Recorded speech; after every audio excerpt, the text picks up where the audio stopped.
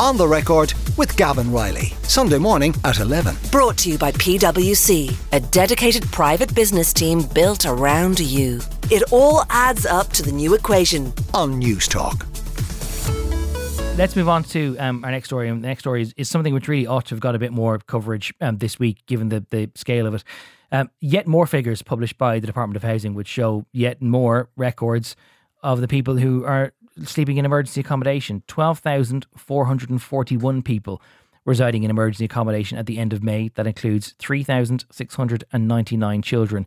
That's an increase of 182 on the previous month. Father Peter McVerry is with us. Father McVerry, thanks for joining us this lunchtime. I imagine, given your experience up front with the figures, that this was going to be the way it was going to go, and indeed it's probably already gotten worse since those figures were compiled. Yeah, that's the problem. It's not just disappointing, it's utterly depressing. And what is more depressing is that as you look into the future, you don't see any evidence that those figures are actually going to come down. If we continue going this way, by the time of the next election, there could be 16,000 homeless people in Ireland. That's the way it's looking. And what's worse for homeless people is there's a growing sense of hopelessness. There's a growing sense that this is their life for years to come because they can't get out of homelessness. The private rented sector, almost impossible to get into the private rented sector. Social housing is very, very scarce. So they see no future except living in hostels. And many of the hostels are not fit for purpose. Some of the hostels are excellent, some are passable, but many of the hostels are unsafe. You have drug users and non-drug users sharing rooms together. In fact, some people first became drug users because they went into homeless hostels. People are being assaulted, their property is being robbed. The hostels are not fit for purpose, and I've been saying that for years, and nobody cares. Given your experience of helping to provide people with emergency accommodation and to try and find other medium-term solutions, have you seen a noticeable uptick in the last couple of months since the evictions ban was lifted? Because I know that the providers of many other emergency accommodations said they didn't see a deluge on day one, but what they did see were people inquiring to see what the fallback would be, and that this was going to be a long-term surge rather than it being overnight. Has that been your experience? It has, yes, because the notice to quit, landlord has to give a certain number of months notice to quit, depending on how long you have been in the renting the property. It could be 6 months notice, so that there was no cliff edge, after which a huge number of homeless people a huge number of renters suddenly became homeless. Yeah, I'm getting requests all the time from people in private rented accommodation saying, in 3 weeks' time, I have to be out. What can you do for me? And the reality is that all I can offer them is a place in a hostel. And many of them don't want to go into hostels, and many of them have good reason for not going into hostels. And many have never experienced homelessness before. They don't know what the hostels are going to be like. They're scared to death going into hostels. It's a nightmare scenario, and as I say, the difficulty is there doesn't seem to be any light at the end of the tunnel. The government says that the fact that the homelessness has gone up, but not by the surge that many feared, is something of a vindication of their moves, because they believe that if you extended the evictions ban any longer than it was already in place, that you would disincentivise people from keeping properties in the rental market. And they say that the increase has not been the tsunami that many feared. What do you say in response to that? Well, to say that the increase hasn't been as bad as expected is pretty pathetic, really. What we want to see is the numbers coming down. And their justification for ending the eviction ban was that if you extended it, it would drive more landlords out of the market. Actually, ending the eviction ban, in my view, is going to drive more landlords out of the market because many people are going to overhold. They're simply not going to move out.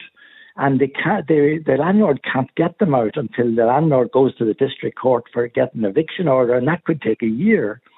So the reality is that landlords are maybe scared to death of people overholding, and that is the nightmare scenario for landlords. Does that also suggest, Peter, then if people are overholding right now, that really we're kind of masking the extent of the problem? Because although people are overholding for the time being, it means that rental property then is not available for anyone else to move into, but it does also mean that people are housed but in a very precarious way, and that really they ought to be considered as homeless like anyone else. Well, it may be. I don't have any figures for the number of people who are overholding, but I can imagine people are desperate. People living in private rented accommodation with a notice to quit in 2 weeks' time are absolutely desperate. And I can imagine, and I can only guess, but I don't have the figures, that some people are simply not going to move out because there's nowhere to move out to.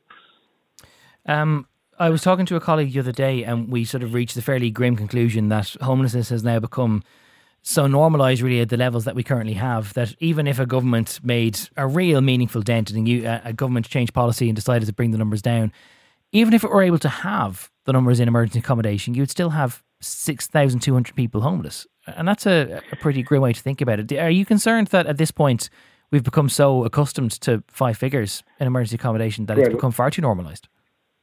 It has become normalised. I remember when the figures went past 5,000. That's not so long ago. There was outcry. It was on the front page of the newspapers. It was on every news channel. Then the numbers crept up and up and up.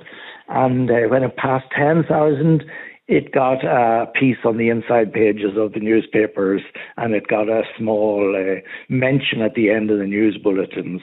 Yeah, we've become normalised. It's going to reach 15,000 over the next 12 months probably, and we probably won't bat an eyelid.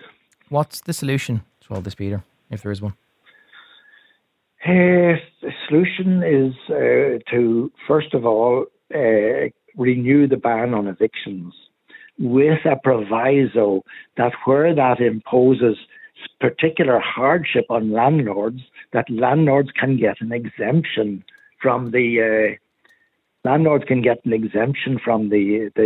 on evictions, because the majority of people becoming homeless today are coming from the private rented sector.